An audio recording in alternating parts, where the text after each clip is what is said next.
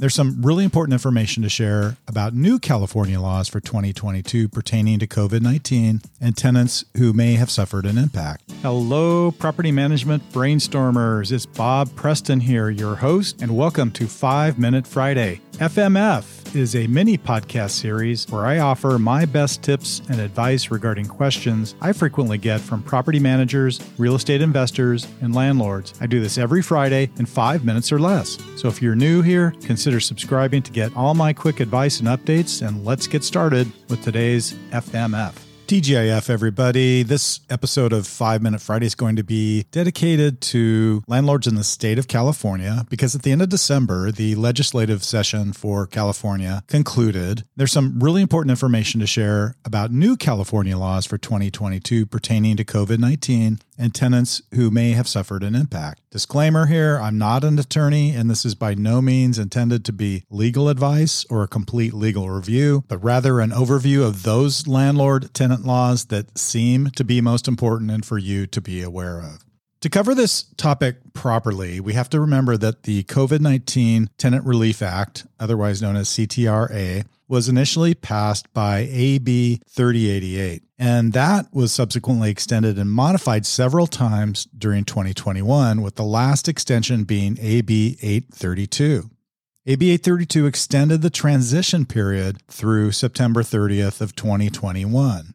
AB 832 not only extended the COVID-19 Tenant Relief Act through September 30th of last year, but it also created the COVID-19 Rental Housing Recovery Act, which imposed additional eviction restrictions from October 1st of 2021 through March 31st of this year, 2022. In general, landlords must first apply to the state rental assistance program and then wait for the application to be approved or denied before they can file an eviction for non-payment of rent. Eligible tenants may also apply for state assistance to be paid directly to the tenant household and then required to pay their landlord. AB 832 also created a new category of debt called COVID-19 Recovery Period rental debt. This is simply rent and utilities accrued from October 1, 2021 through March 31, 2022, and all unpaid rent and utilities during this period are covered regardless of whether or not the tenant has a COVID-19 hardship. During those dates of this recovery period, if rent is delayed by a tenant and not paid by the monthly due date, the landlord or property manager can now still serve what is known as a 3-day notice to pay or quit. All those notices for rent or utilities, however, served during the COVID-19 recovery period require specific wording and outlining of the amount of rent demanded and the dates each became due. It also must contain contact information for the rental assistance program.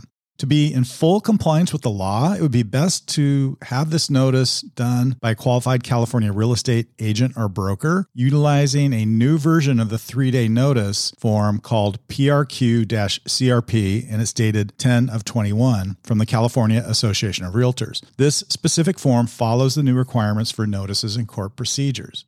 Anecdotally, at my company, North County Property Group, we are starting to hear from the local rental assistance program regarding tenants applying and receiving such assistance. So the program and process seems to be working. Going forward, for scenarios in which a tenant has not paid rent and is served with a 3-day notice, it is a good idea for all of you California landlords to go ahead and apply for the state rental assistance, even if you think that the tenant does not qualify, before trying to file a new eviction case based upon non-payment of rent. This will ensure that the default and judgment can be entered before March 30th, 2022. Otherwise, you might have to wait until after April 1st, 2022 to have a default or judgment entered.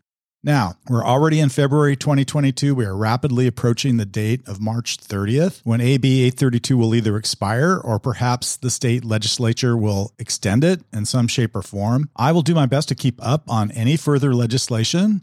I anticipate that there will be additional items passed in 2022 related to COVID-19 and the Tenant Relief Act. Thank you for joining this episode of 5 Minute Friday TGIF, and I will be back on the air with another FMF next Friday. Catch you then.